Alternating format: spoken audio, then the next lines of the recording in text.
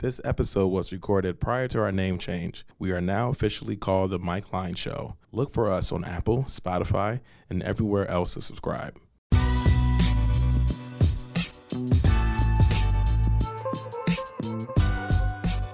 Yo, what up, what up? For Hypebeast Radio, this is Manny, and this is Soundcheck, a show that looks to discover the origin story of your favorite artists and major players in the music industry. We ask the questions that you always wanted to get answered, and you never know who may pop by. For episode 5, we have Jessie Reyes, a talented singer straight from Toronto. She sits down and talks about her beginnings, true perseverance, and working with Daniel Caesar. Welcome to Soundcheck.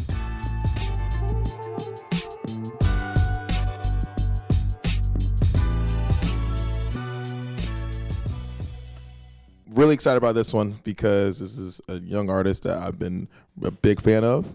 So I want to let you introduce yourself. Thank you. My name is Jessie Reyes.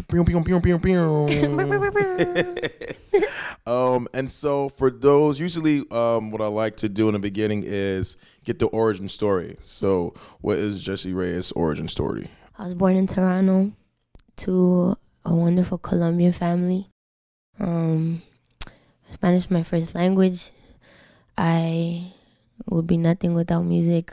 Since I was a kid, it's what I loved. I used to force my family to sit down and watch me put on these shit shows. You know Celia Cruz's? Yeah.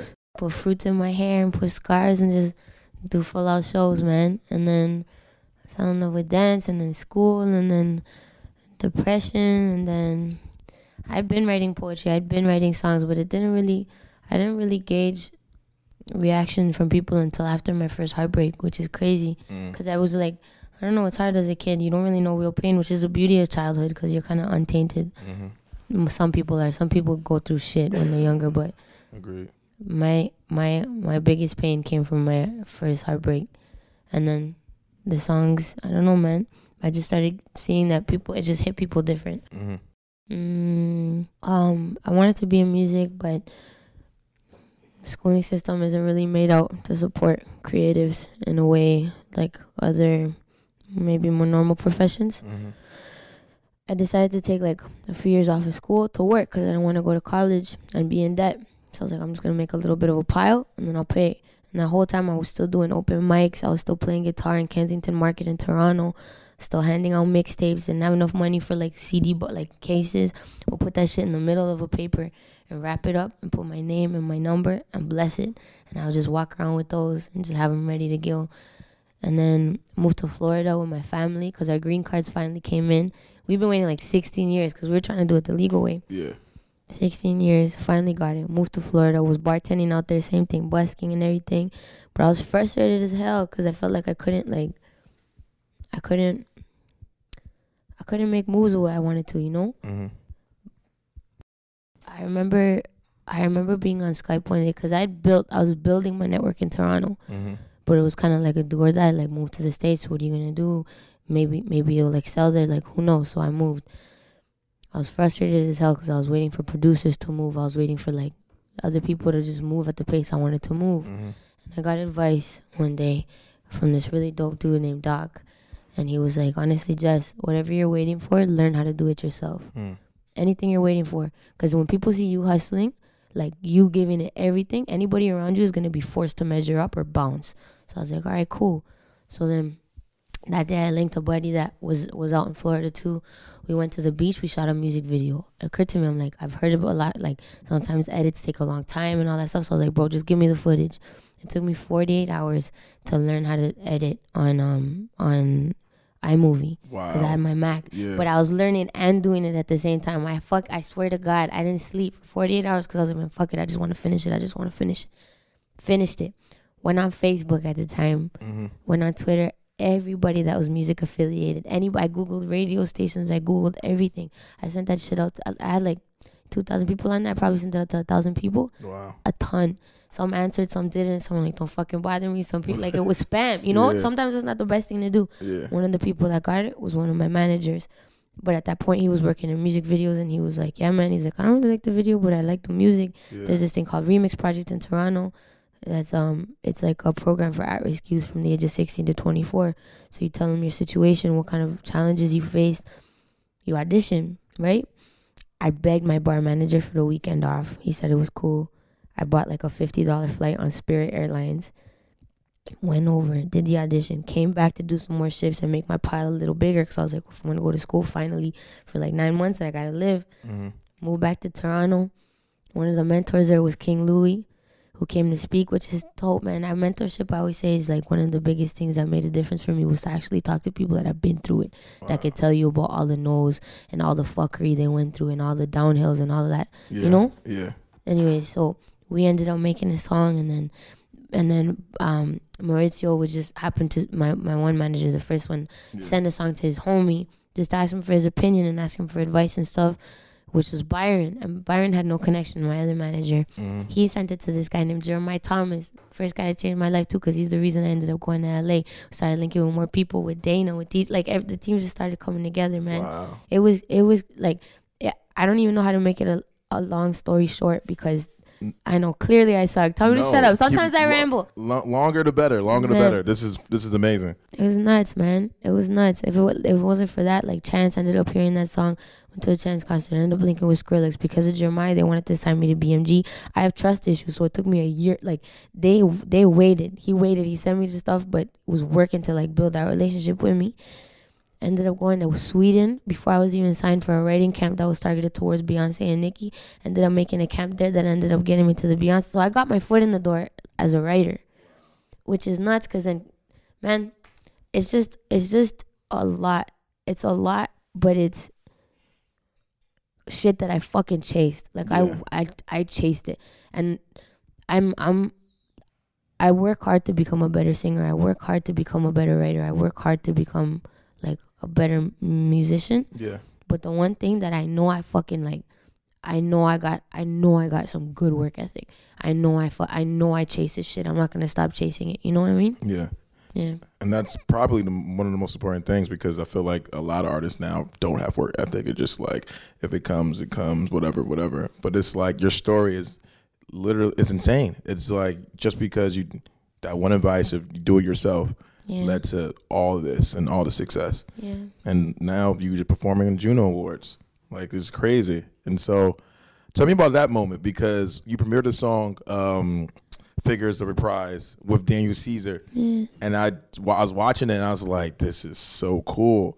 How was that moment? I guess it was just all this work, and here you are at one of the biggest stages in Toronto, and in music too. Crazy. Honored. Yeah. Surreal. I wasn't expecting anything, man. That was my rookie year there. I legit went in like happy to just be there, happy to be invited, happy to be performing. Yeah. It was surreal, man. When they called my name, I didn't believe that shit. That's why my tears came out. That's why, I just didn't expect it. How did that record come together? Figures? Yeah. The Reprise. So Danny had 5 sold out shows in Toronto. He snapped. Shit was lit. It was a flex, boy. That was sick. So one of those shows, he asked me to come on as a guest.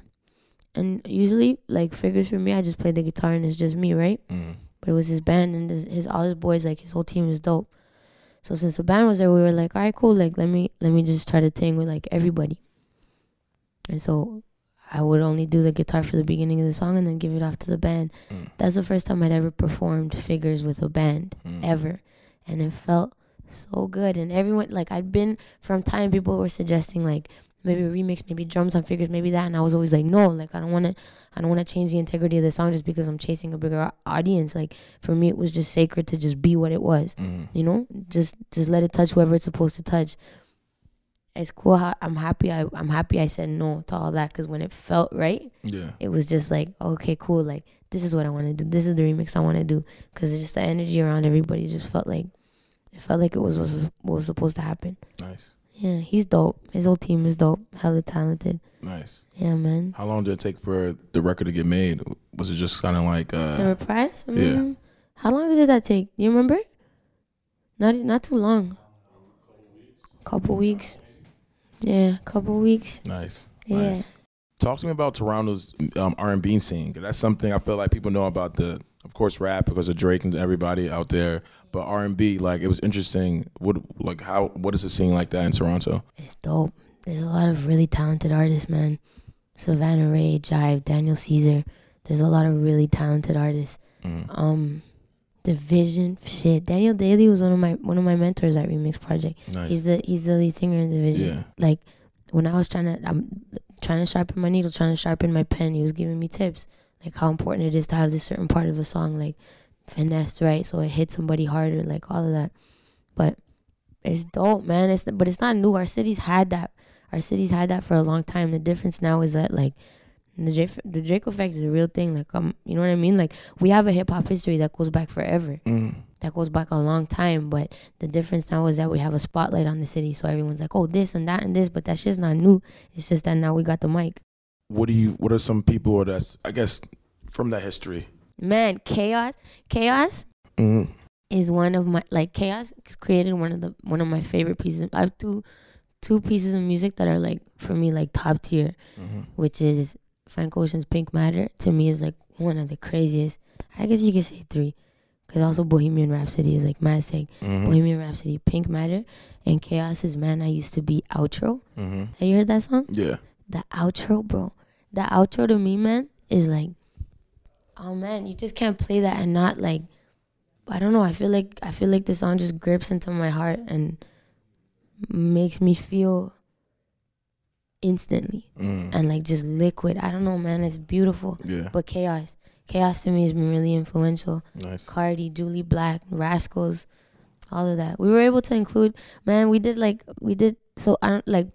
Canadian hip hop, it was the Northern Touch 20th year anniversary for the Junos, and since everybody was in town, we were able to facilitate a reunion at the biggest headline show I've had so far, which was 1,000 people at this spot called Commodore. And we were able to get everybody together, so it was like New School Toronto, like Daniel Caesar came through, Alan Raymond came through, homeboy from Vancouver, Sunreal came through, and then we were able to like also include like the legends, the history for our city, which was like Chaos and Cardi and Rascals and Julie Black and everybody. Nice. It was that's one of my favorite memories. Nice. That's awesome. Yeah. So tell me about the future. What is stuff you're working on? What is something you're most excited about?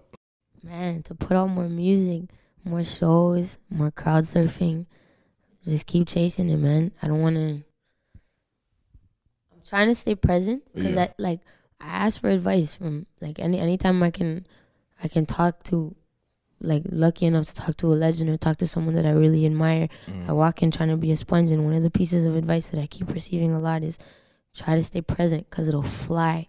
Just try to stay present.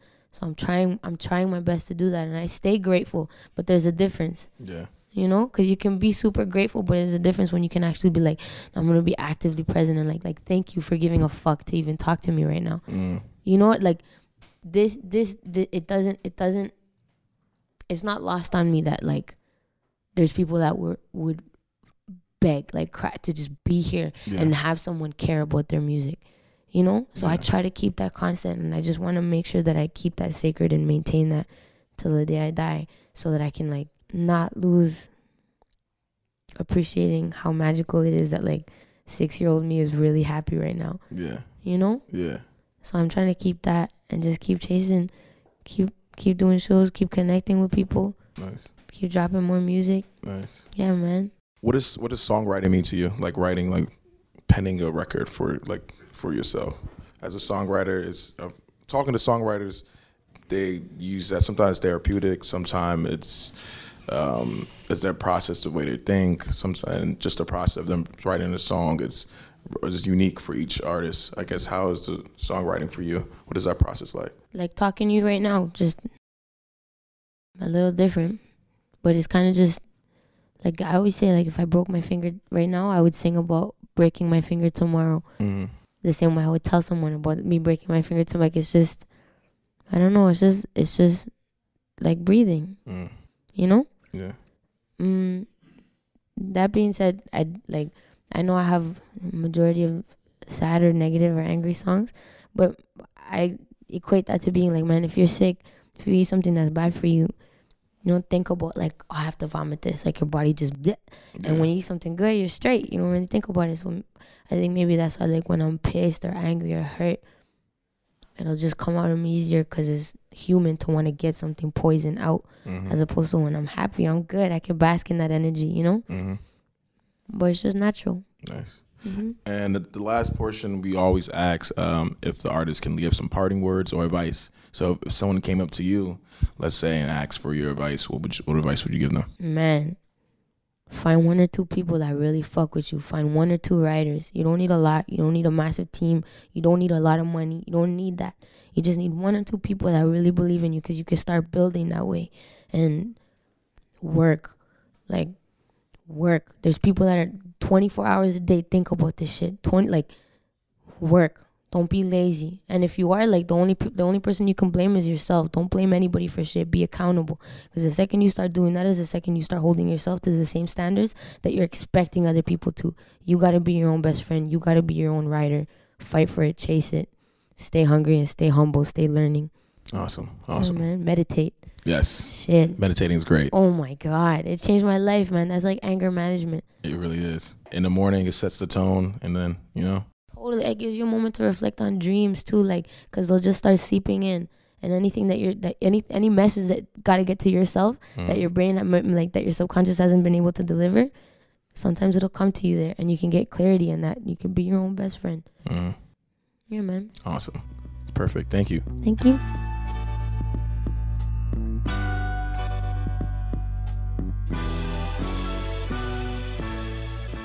Today's episode of Soundcheck, you can check out Jessie Reyes' music right now on all streaming platforms. You can listen to more episodes of Soundcheck and keep up with everything Hypebeast Radio at hypebeast.com/radio. Subscribe to Soundcheck on Apple Podcasts, SoundCloud, Overcast, or whatever you listen to podcasts. Feel free to reach out to me on Twitter at ECMLP and follow Hypebeast Music for more original content and music news. Let us know who you'd like to have on the show, and thank you for listening to Soundcheck.